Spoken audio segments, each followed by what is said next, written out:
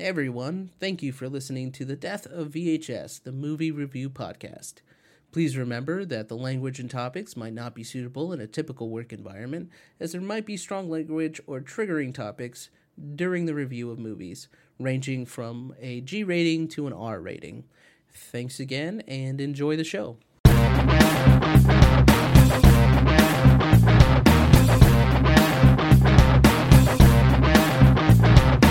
G'day everyone and welcome to The Death of VHS. On this episode, we are talking about Hook, the very movie that formed this podcast, because our opinions are right and any actual reviewer is completely wrong.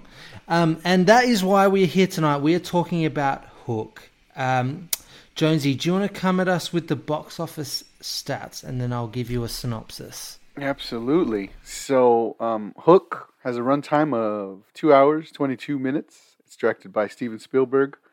Was released December 11th, 1991, on a budget of $70 million. It had an opening weekend of $13 million, which in 2023 would be around $30 million. Gross worldwide was $300 million. Which today would be about $670 million. So yeah, not too bad. It had a pretty good run. That's great. I should have mentioned I'm Daly, and they have let me out of the cage. They've let me out from down under, and I'm your host this evening. But this movie, to give you a quick synopsis, it's a sequel to the novel Peter and Wendy, and it focuses on an adult Peter Pan who has forgotten his childhood, and in his new life he is known as Peter Banning, a successful but unimaginative and workaholic lawyer with a wife and 2 children. However, when his old arch-enemy Captain Hook kidnaps his children, he returns to Neverland to save them. And I'm just curious what are some of your favorite parts of this movie? What are some of the things that really stood out to you as we start to dive in, gentlemen? Well, I mean, for me, so I've always this is one of those movies that just, you know, it screams nostalgia for me every time I think about it.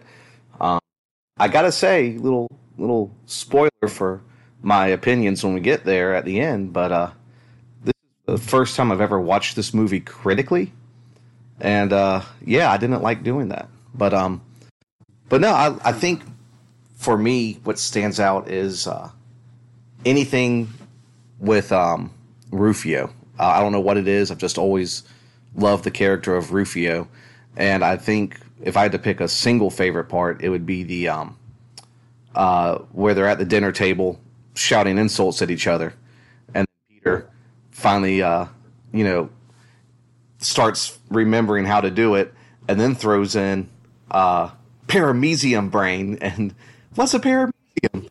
And so that I love that blend of his knowledge now and his childlikeness there.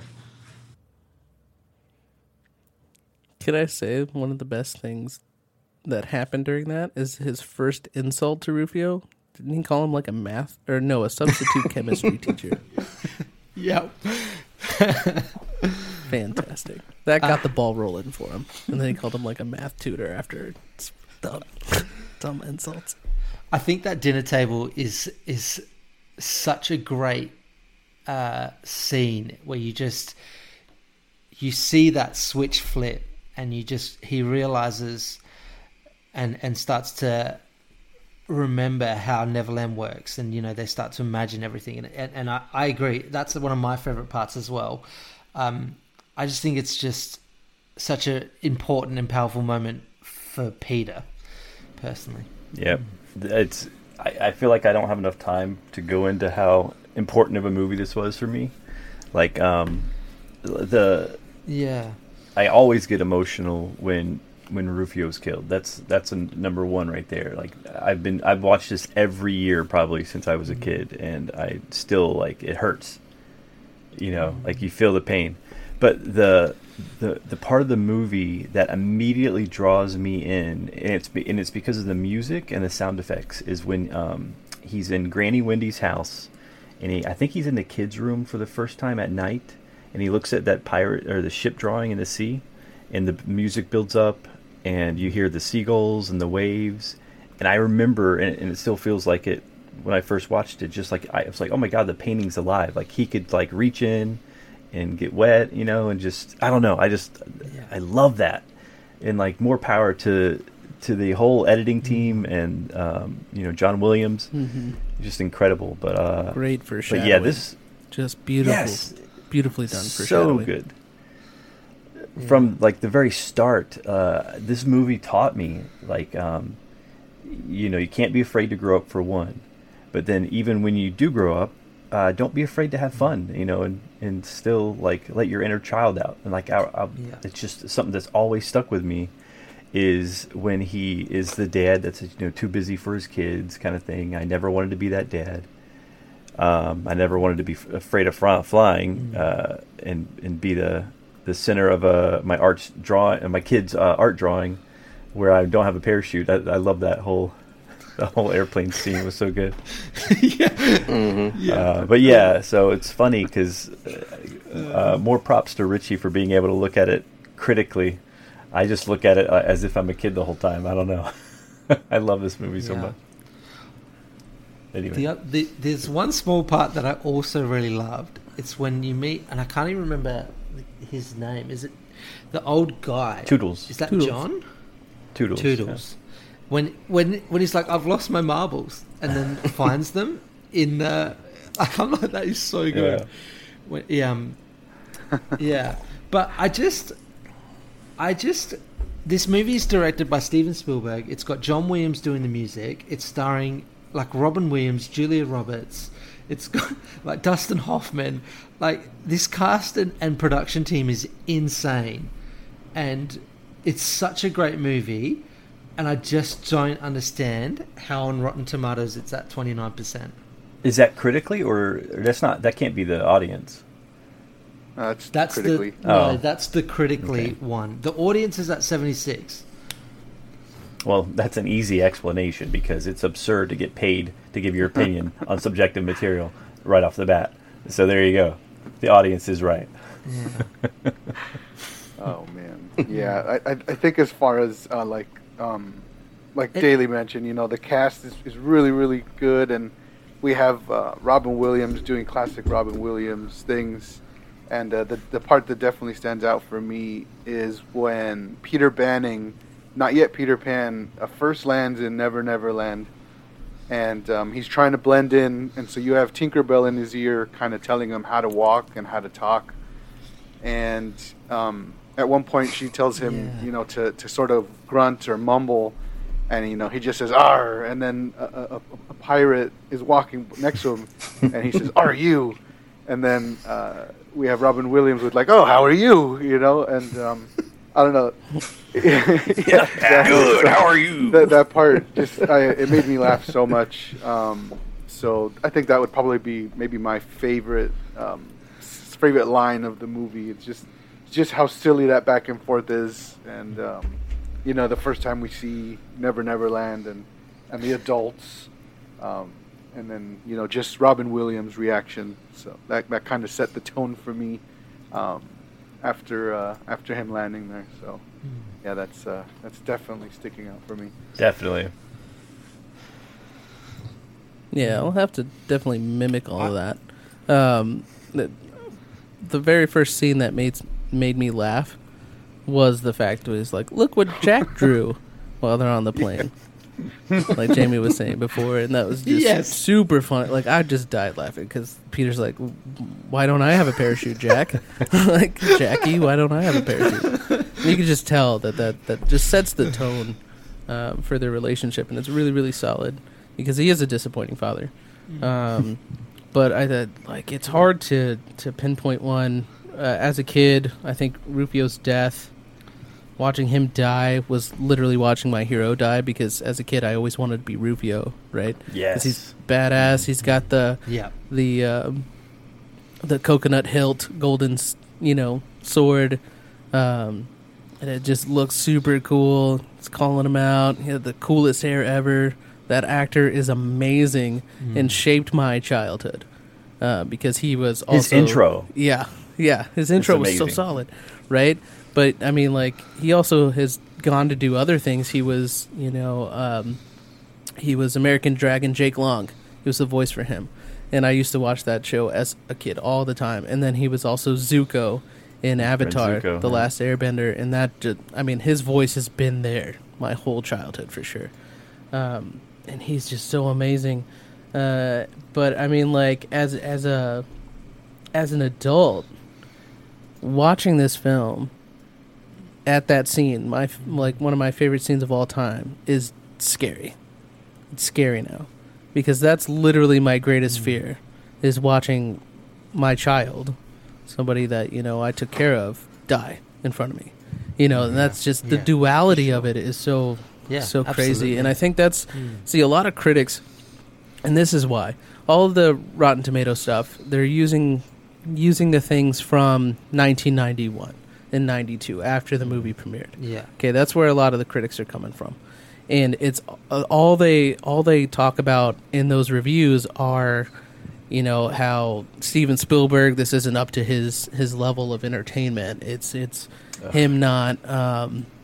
He's taking this story. They should have just did a whole live action remake, which was the original plan for Steven Spielberg, instead of a sequel, because this is one of is the Steven Spielberg childhood books that his mother always read to him. Was this book.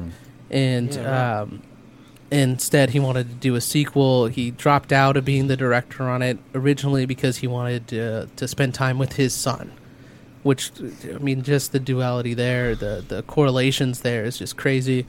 And then he came back to do it after Dustin Hoffman and Robin Williams had creative differences with the original director, who was credited for writing a lot of the screenplay, by the way.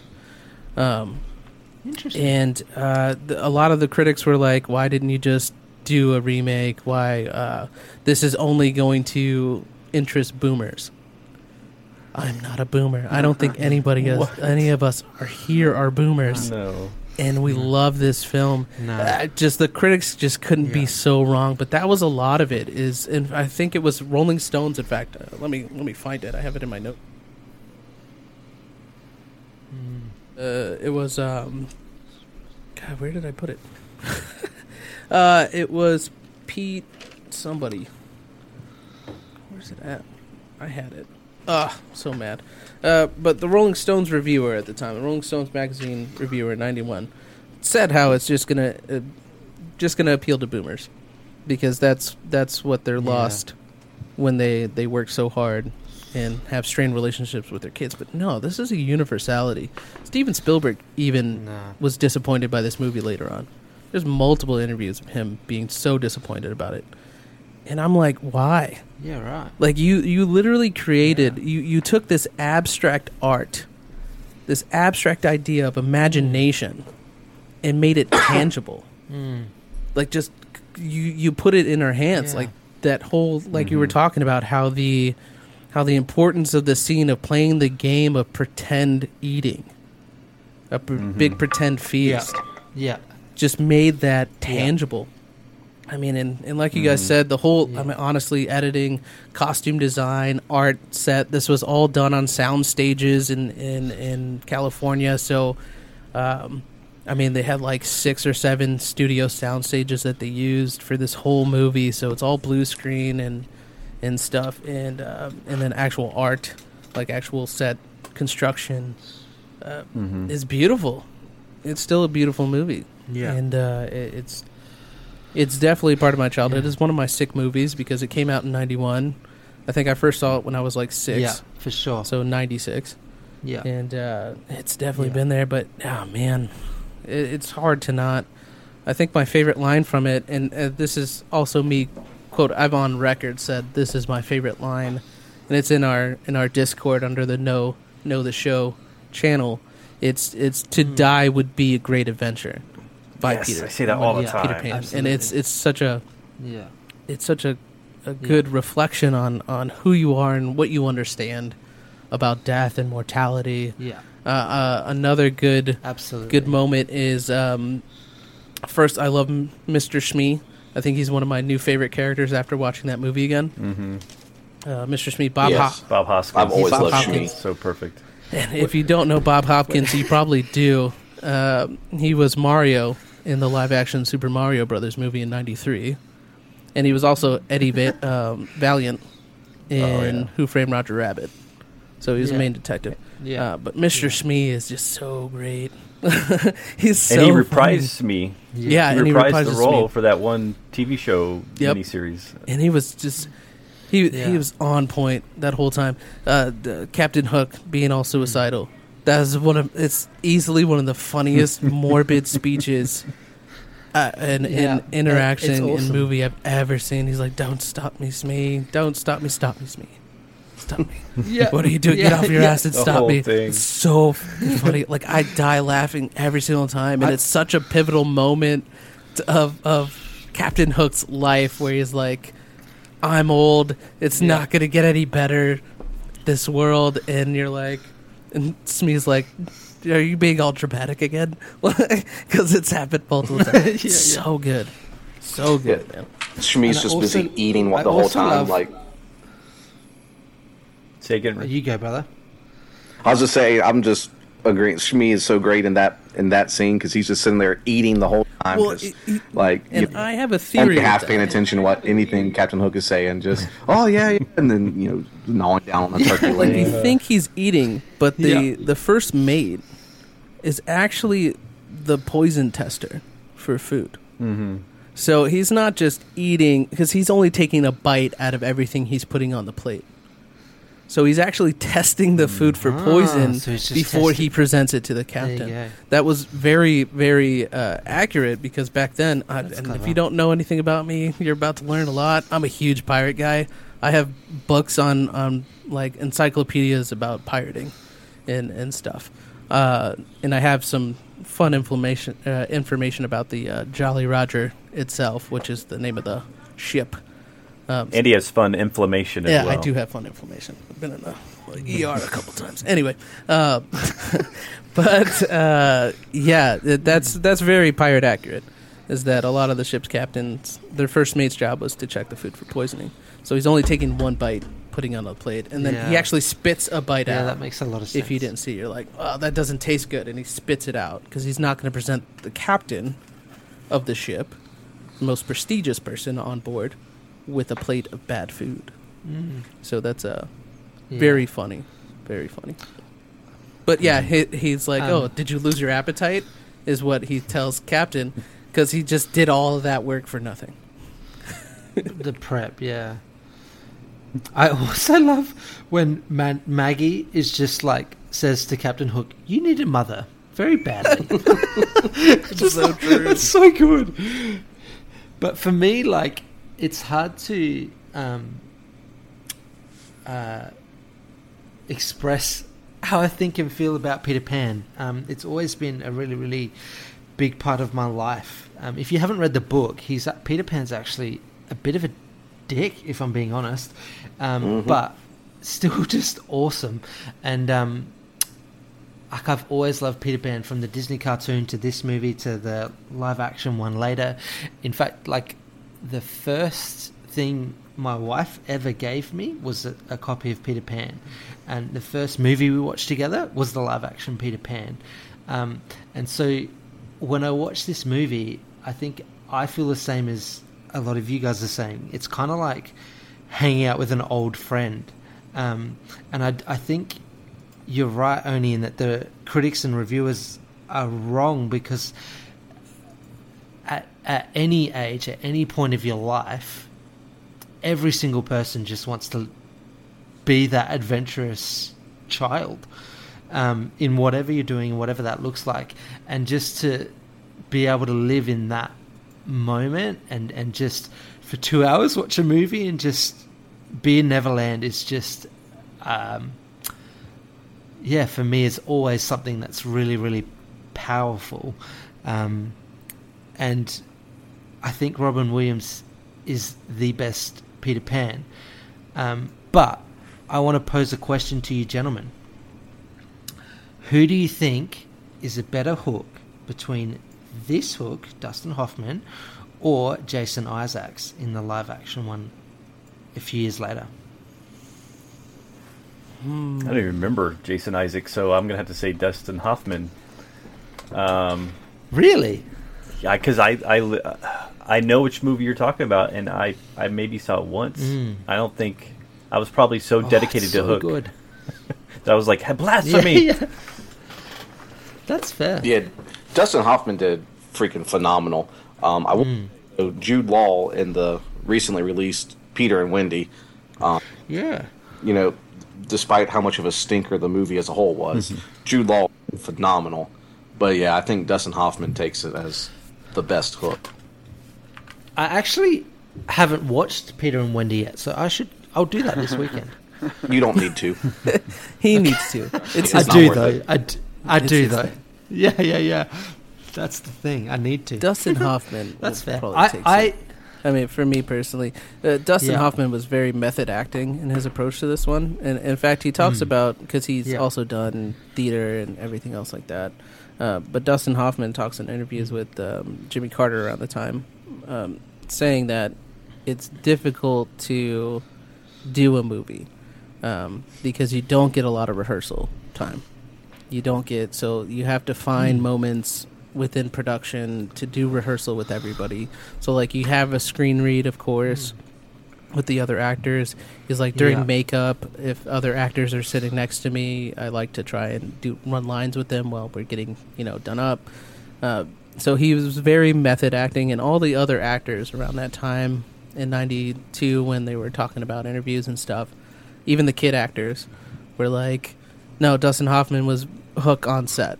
Like he was very much always in that mode. They phrase it like when he's off camera, he's a nice Hook, but like during that time, I think the overall dedication to the role is really what sells it to me between the two that you suggested there, Daly. That Dustin Hoffman's prep is a little bit stronger, and he just brings out the comedy side of Hook a little bit too, because he is. That's what I was about to say. It is a whimsical, because he's an adult playing pretend. Yeah. Is how you should view it. It's a movie about imagination. Yeah, absolutely. It's 100% not real. Yeah. But you got to understand that that's the whole point of the film. Because my wife was even, when we were watching it last night, she was commenting on like the food part. She's like, it's so sad that they don't have food. And I'm like, no, it's a game. And they mention it, that it's a game. This is all pretend. And I mean, like he blends that element of like real kidnapping and playing a game really well. And even at the end, after everything's on and Peter's flying away, the kid literally says, that was a great game. So you have to understand the concept of this movie is that it's a big pretend game of adults and kids. Yeah, absolutely. And I think that's what brings out the whimsical side of Hook, the whole point of Neverland and all that other stuff. Because his iconic line, what would the world be without Captain Hook? And I think for me, in a very biased opinion, because like Jamie, I've only seen the other movie less than a handful of times. That Dustin Hoffman takes it for me, just for his overall dedication, prep, and his whimsy that he brings out in the role.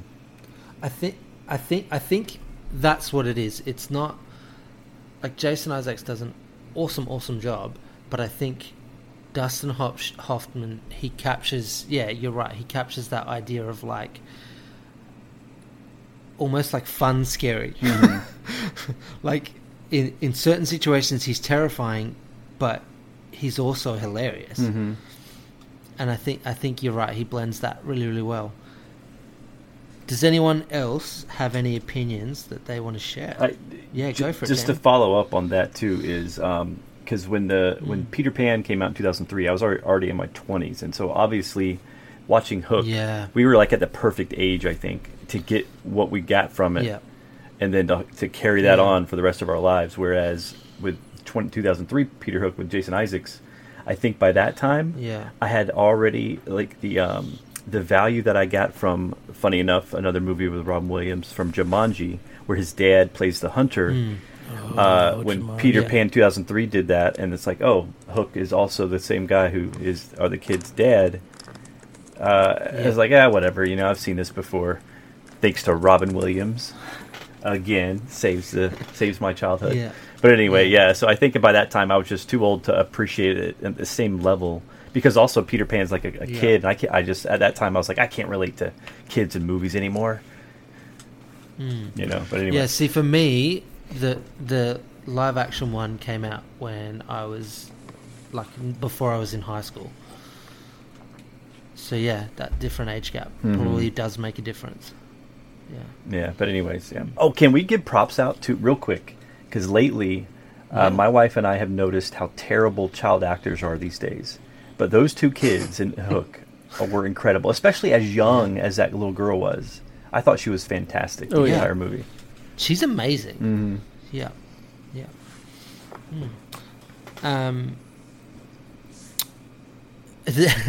I honestly think all the Despite kids my actors love- were really good. Guy who played Thud, Yeah, they were incredible. Pocket, when he's like, Yeah. there you are, Peter. Like, that Yeah. whole scene was so emotional, and those kids really brought it. Like, honestly, I think did. everybody, set design, music. I mean, John Williams is freaking amazing. He did, and if you don't know John Williams, you really do. He did Star Wars, Jaws, Jurassic Park, Harry Potter. He's done all of the, movies of our childhood, for sure, of the big blockbuster ones. So, E.T., Saving Private Ryan. He's done so many that you don't even think of. Jurassic Park. And this was actually praised at the time as his best work overall. That's after Star Wars. And the opening Which is scene is insane. iconic, but when you're talking about, pirates, whimsy, fantasy, I was literally paying attention to the music this time around, and it was just gorgeous. Yeah. It really was. I'd say Yeah. that he really started the iconic way that we relate movies and music. I couldn't list one composer before him that created the emotions that he creates with his music. But everybody Well, did. how many a great people job. hum the Superman theme? Oh yeah, true. And this is That's true. Fine. Damn and it. to give personification to Peter flying. This is one of the real movies where you actually see an actor fly. Doing that's rigging true. and stuff like that. And Steven talked about that too. And I know I'm jumping the gun. I probably jump people. I'm sorry. But the opinion of that is that everything after that, when it comes to superheroes flying and things like that, is a nod to this movie. It really is. Interesting. Yeah, that makes a lot of sense. Despite that, though, despite all of this, there are a few troubling parts. Yeah. More, so, do we think? I would say more than a few. Yeah.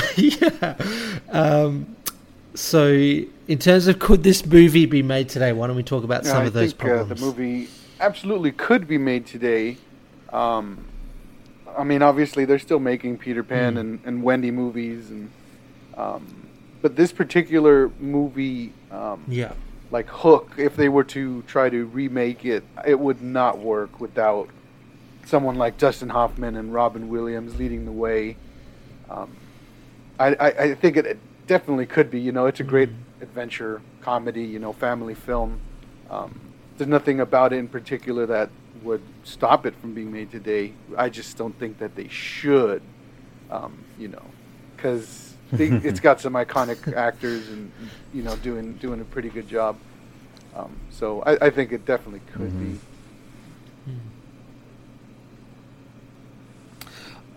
Yeah, I think for it to be made today, there would be some scenes that need to change. One of them being the mermaid scene, which I just thought was very They were saving his interesting. life, Anyway. Daly. Come on. Yeah, what are you talking about? They were giving him air. Not making out with him and going Sure, into man. a clam and taking off his clothes. They were saving his It's life. getting hot okay, in here. well. Oh man, that was such a good scene.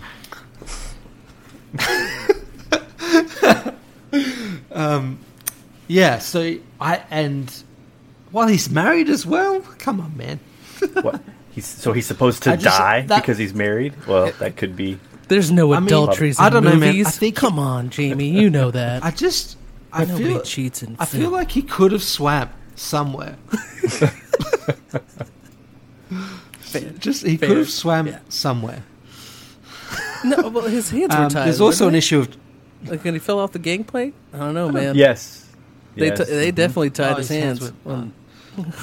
So instead of the mermaids untying his hand, they have to make out with him all individually. Just giving him oxygen. What would you do in that? You gotta have oxygen daily.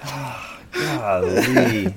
You think nothing It's like is you don't real, even know anything about and then you breathing. see a real mermaid in front of you. Come on, man. Every sailor has thought of that. Okay. I feel like Daly was rejected by a mermaid actress at the local theme park or something at that age. He went to see and has been taking it out. Sorry, you know what, man? You're just really tapping into my trauma here, bro. It's just. All right, Richie. What else? There's also. Oh, actually, Richie, you go. Well, even as far as problematic things go, the whole premise of this, of Peter going back to Neverland was, preempted by Wendy, who he considers his granny, and she's like, "Oh no, I love you, like romantically, and I'll always have." And it's like, what? This, That's true. this octogenarian is confessing her undying love for him. And then Tinkerbell is obsessed with him. Yes, I was going to mention Tinkerbell. Well, what's up with? I don't know. It felt like there were so many extremes in this movie, and how I feel about it. Because on one extreme, like I said at the opening, I love this movie. Like, it's super nostalgic for me. I mean, I was 5 when it came out. I remember owning this on VHS in the big plastic, case that would snap together. I mean, I distinctly remember the VHS case and how it looked and the way Hook was on it. And it's straight out of my childhood, this movie. But then, like I said, looking at it critically for the first time now, man, there's just so much in it that just doesn't make sense. Like, hey, let's just throw mermaids in there for some reason. Thank you. Hey, we're just gonna show you this character who is named Rufio, and he's gonna talk about crowing for some reason. Just with absolutely no explanation. You can't fly, you can't fight, you can't crow, and it's like, all right, flying and fighting I get, but what does crowing like a rooster have to do with anything? It's none of your damn business. With absolutely zero explanation. It's very important for the Lost Boys to crow, my friend. Didn't they mention that again, in the book? I swear they mentioned it. In the book. It's I understand that there's a point to it, but it's just like we're going to throw it in the movie with no explanations whatsoever. We have, again, Tinkerbell just out of the blue, like everything's great, and then literally the very next scene, she's sitting in her little house crying for some reason, and then all of a sudden she's human-sized and wants to make out with Peter. And again, it's like literally 3 minutes ago she was cheering and going on about how great everything is, and she's like the one who's been getting him to get to this point, and now she's upset. You never heard of mood swings with a woman? No, I mean, you've never had that experience? It's just that's gonna be another episode. There was just so many extremes here, and it's like they just wanted to take as many elements of Peter Pan as they could and throw it into the movie without really thinking about how it should all tie together. So that was, I guess, looking at it this time around, that was probably my concern, and I can kind of get where some of those critics were coming from, talking the screenplay and how it was just kind of. I think one review I read said that they literally said the words "slapped together" when describing the screenplay, and I kind of get it. You son of a bitch! Yeah. You're not liked here anymore. No, it's fair points. Do we also want to mention the stuff about, child kidnapping and all that sort of stuff? just a plot point. A bit problematic. Nah. I mean, works out in the that's kind of a trope at this point, you know. I mean, you know, you're going to get the work-focused businessman out of his, normal life. You kidnap his kids. I thought you liked Die Hard. There, Daly. I do like Die Hard. There's not kidnapping in the Die Hard franchises? I guess you're right, man. What about Taken? Isn't that a whole plot point? As long as there's action in it, it's okay. That's right. That's right. Are you doubting Liam Neeson? Yeah. What the hell is going on here? Liam, I love you. Okay, just throwing that out there. If you're listening, get Daly. He lives in Australia. Now he's... We will give you his address. He won't come here. You don't have my address. Go ahead. Yeah. No, you go. I was just going to say that, I remember when I was watching it, I didn't know at the time, definitively that it was a sequel. But I remember, especially in the beginning, when Tink first meets him, and she's like, "Don't you remember, when we did this? You saved my life." Or no, I drank poison for you, Peter. But even as a kid, I was like, "Oh, cool! This must be." I always assumed it was like a loose sequel of the cartoon, of the Disney cartoon itself, because that was the only. I hadn't read the book at that point, and that was the only reference I had. And so, anytime they came up with something that I didn't know what it was, like the Crow, I was just like, "Oh, this must be something that I forgot from the cartoon." That's so cool that they have all this, history that they're kind of giving us a sneak peek into. And so I was never bothered by it. Because it's like I didn't really need to know everything. I did not. I just assumed that it's just a sneak peek into their history together, and that's cool, And I think if you've only seen the cartoon and Hook, it still does work as a sequel though as well. It really does, especially which I think with is the Lost Boys. Cool. You have so many of them that you see from the cartoon. You're like, oh, this is cool. It's awesome. Yeah. I think it's like. Just the one thing I didn't quite understand is one, why Peter left, and two, why he can't remember. I don't understand those two things. Do you guys have any ideas? Because I watched it, but I was like, did I miss something maybe? Well, he left because of Moira. I wanted to say Maggie Smith's daughter, but Wendy's Moira, daughter. Yeah, Moira. Because he fell in love immediately. Okay. Or Gwyneth Paltrow, however you want to say it. So Which, I mean, who hasn't fallen in love while just standing over some random person you just met while they sleep? And then give her a kiss, obviously. Come on, it's your typical love story. Just kiss her. That's how my wife and I met. Sleeping Beauty, man. That seems like that's logical for something in the realm of Disney. Sleeping Beauty. And did he just not remember because it's just that's how it works, or? Yeah, that part confused me. Yeah, that wasn't really ever said. Well, I think it was more of the it was symbolic of his growing up. That was childhood. He stopped being a child when he came back, or when he came to the quote unquote real world. And I mean that was the whole point of the movie, is remembering your childhood. And so I think that I didn't have a whole lot of issues with that part. No. I don't have an issue with that. I wanted some clarification. I wonder if on a deeper level, because of that, we subconsciously were like, well, I don't want to ever forget my childhood. And so because of this movie, we kind of hung on to the things that make us more relatable to your kids, especially. Yeah, I don't play lots of Pokemon and have almost have 4,000 Yu-Gi-Oh cards at all. I don't have any of that. And hours of Legend of Zelda games. Yeah, no. Our listeners are learning so much about you today, Oni, and they're just not going to come back. I know, it's okay. Not many people like my level of nerd, but at least I'm committed, right? I don't have a problem with commitment. So there's that. But I mean, doesn't it? But yeah, it was sorry. The whole speech there when Wendy was talking to Peter, I was like, "What do you remember?" And he was just like, "Oh, I remember, coming to the orphanage, and you found my helped me find my parents." And and she's like, "Yeah, but you were 13, Peter. what about before that? And then realization of like, I don't remember anything before that. And that part, I don't know, it kind of got to me. I was like, man, like, you know, how hard would that be to be the person who can't remember?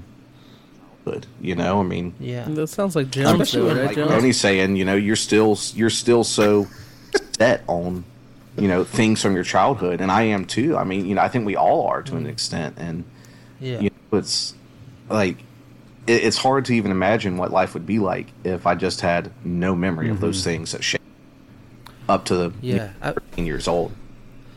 And also, like, going through life and not caring about that for most of it until this moment is kind of wild. So, I have one more question that I can't remember either. Wendy's daughter Maggie, did she go to Neverland? No, granddaughter. She didn't go to Neverland, did she? Hold on, Maggie or Moira? Moira did not. Moira did not. Yeah, Maggie's Peter's Moira daughter. She definitely went because she was kidnapped. Yeah. She had no choice. Yeah. I meant Peter's wife. Peter's wife. I meant Peter's wife. Moira. No, didn't. Because it was, Because it was just also odd to me. Yeah, that makes sense now. Because I was like, why can't she remember as well when Wendy can? Yeah, Wendy. But that makes Wendy sense literally put a stop to that during that exchange when she's an old woman. And first of all, Maggie Smith, dude. Yeah. She's awesome.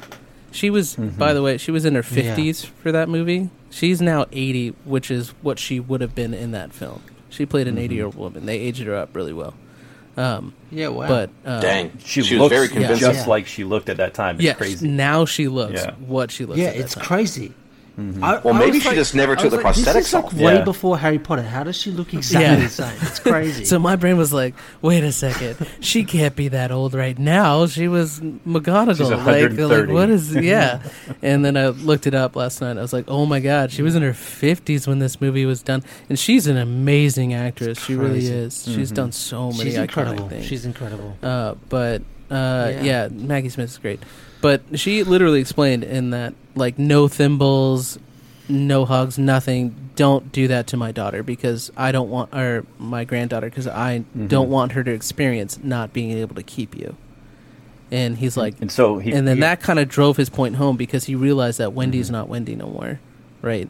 That she grew up, and that she promised not to. And he's like, sees her there, and he's like, well, maybe it's time for me to grow up. And then that's what solidified it. So no, Moira never went. Yeah, that makes sense.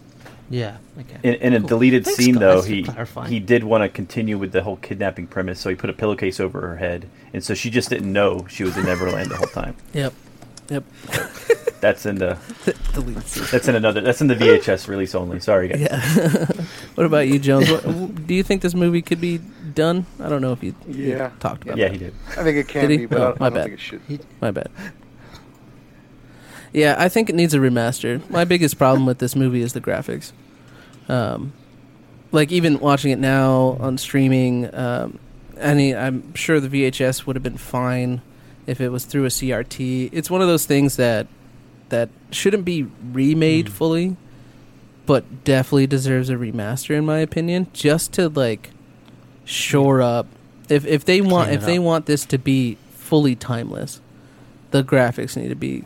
I mean, they went over budget because they took longer to make the film than what predicted. That's what made them over budget by like $20 million. It wasn't because, the actors took bigger salaries. Robin didn't, and neither did Dustin Hoffman. They didn't take salaries on it. What they took was profits after the fact. So they were banking on the film being a success, which it was, and getting 20% basically of that cut. And that's how they got paid.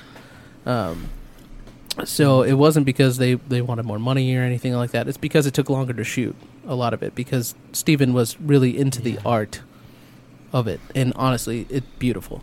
Yeah. But I mean, the graphics and stuff, it could have been so much better. Tinkerbell's transformation, anytime Tinkerbell was on there, obviously it was computer generated, but it was just, even for the 90s, like early 90s, it was rough.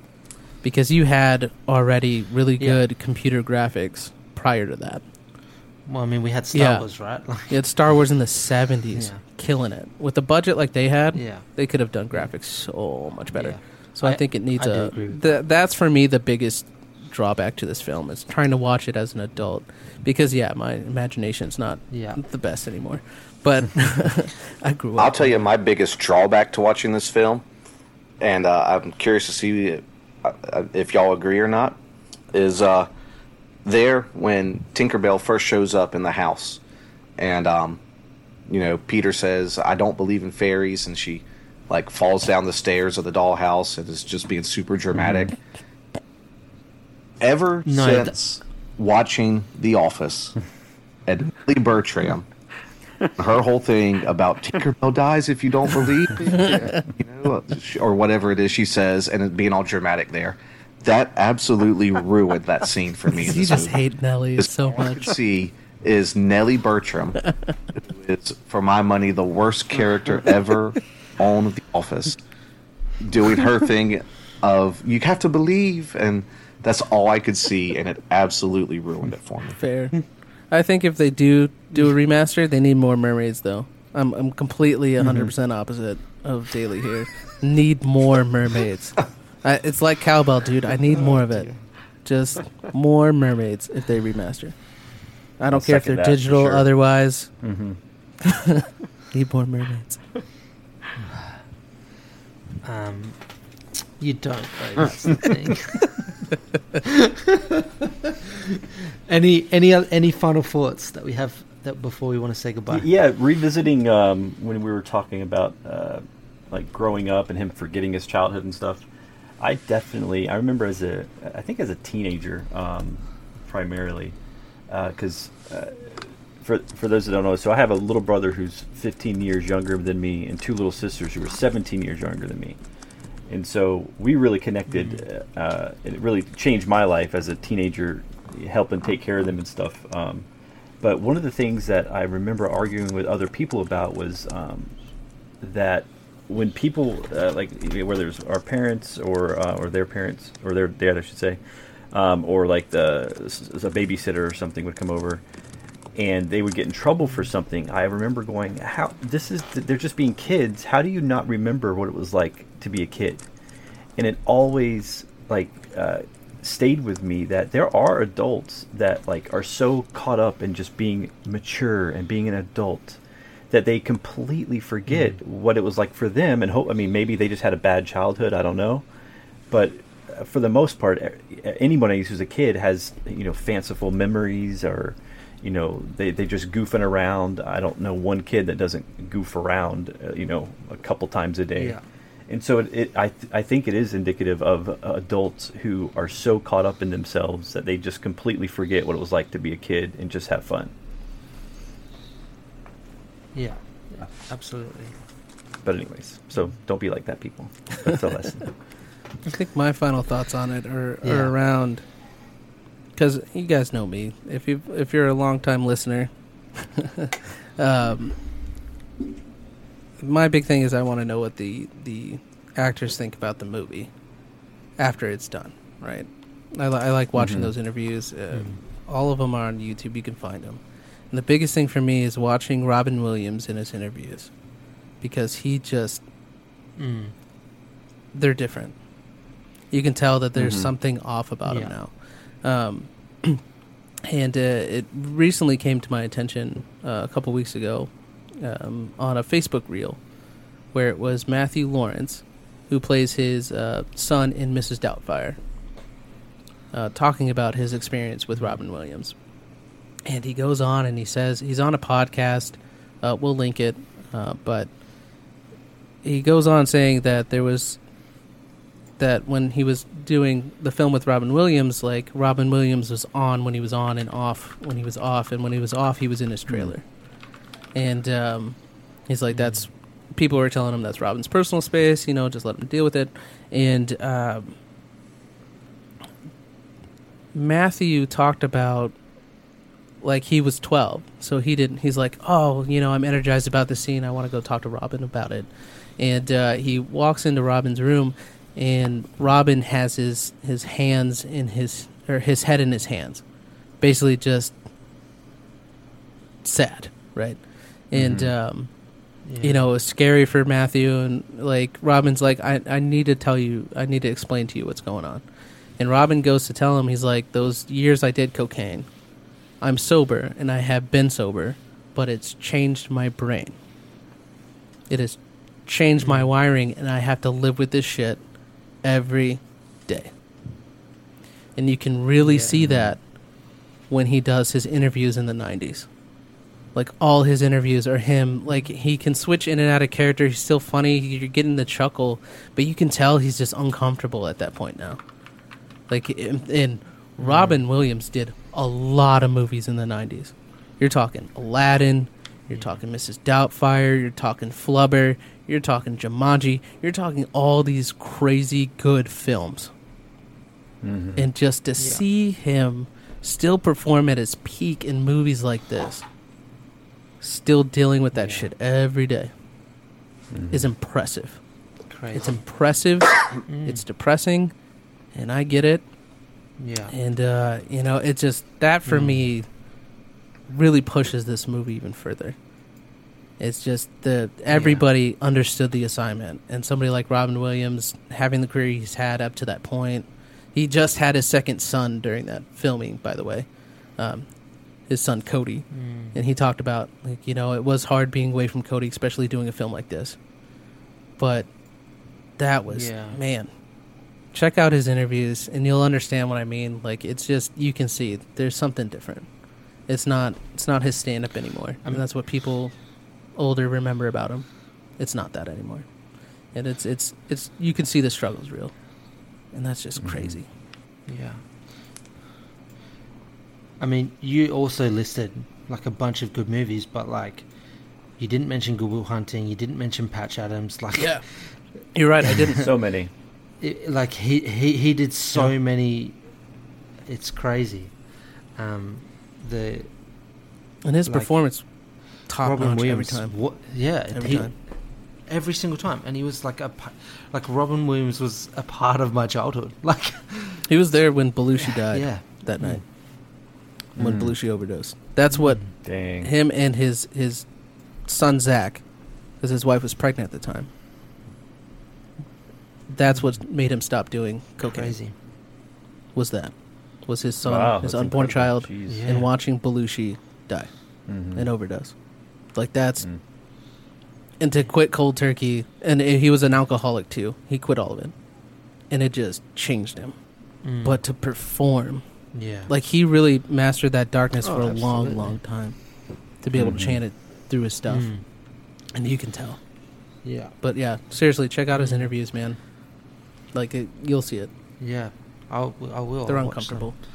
Yeah. Any other final thoughts?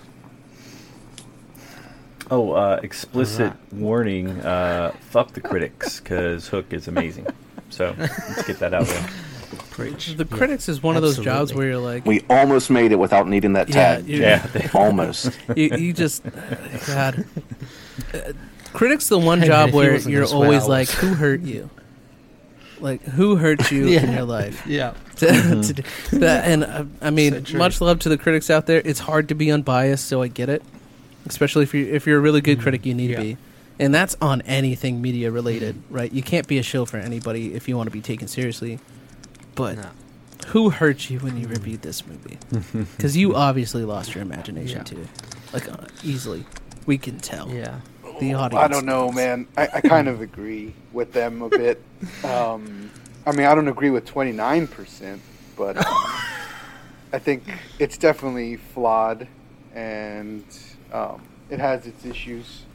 But like, I haven't seen the movie in maybe a decade before last night, and I was very surprised that because when I was a kid watching it, I didn't care who directed, who wrote it, all that stuff. And when it came up that it was directed by Steven Spielberg, I had totally forgot about that.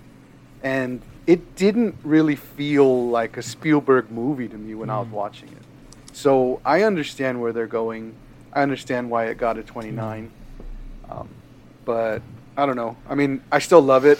I will always love it. It's a great movie and it's fun, but it's definitely flawed from like a filmmaking perspective. So yeah, I get the Rotten Tomatoes score from the critics. Okay, sure. All right. Well, how many mermaids out of 5 do we want to give this thing? I knew you were going to go with that. I knew it. I'm going to go with 4. Four mermaids. Not bad. I'll give it 3.5 mermaids, and that half is the bottom half, the fin part. 3. The fish only part he cares about. That's what the tail. I'll give it 4.5. 4.5 for me. 4.5. Okay. All right. Richie? I think I got to go with. There you go. I got to go with 3. There you go, knows. Richie. 3. Okay. I like it.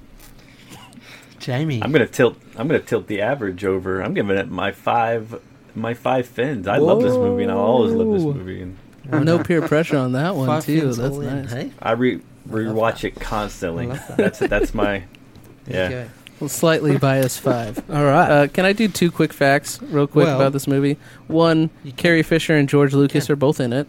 When Peter is flying to Neverland and that couple on the bridge gets fairy dust and they fly and they're making out. I did know That's that. Carrie Fisher and George Lucas, by the way. And 2, I did know that. Carrie Fisher is uncredited, but she actually rewrote all the dialogue for Tinkerbell on this film. nice. So, fun fact, There you go. both And That's Both crazy. George let's not Lucas forget and Leia Glenn was- Close too. yeah, and I kind of like Tinkerbell's dialogue. It's not thoroughly explained, but Yeah, when me you guys say it's like all patched together, that's why. It was rewritten like 3 times, so Yeah. that makes sense. All right. Well, should we find out what our next movie is going to be? We're going back to the 70s. We're about to hit it. Let's What? see. Justice League Legends of the Superhero Superheroes. 79. Yes! Oh yeah, our first Yes! superhero Oh my movie. goodness. I am so excited about that. You have no idea. That's awesome. Just stick around for the next episode, everybody. All right. That's going to be great. I feel like that's gonna be like a 20-minute Well- episode. Well, thank you so much, everyone, for listening. Thank you, gentlemen, for joining me and chatting about a much-loved movie. And, follow us on all the things. Thank you for being here. Have a great night. Peace out. Bye, everybody. Nice. See ya. See ya. Bye. The Death of VHS is recorded and produced by John Walls, Dylan Bailey, Jamie Johnson, Abe Ponce, and me, Richie Stevens. Editing by Jamie Johnson. Make sure to follow us on Twitter at Death of VHS, and come join us on our Discord to hang out with us and other fans and to discuss the latest episode. You can find the link for our Discord in the show notes. Thanks for listening, and we'll see you next time on The Death of VHS.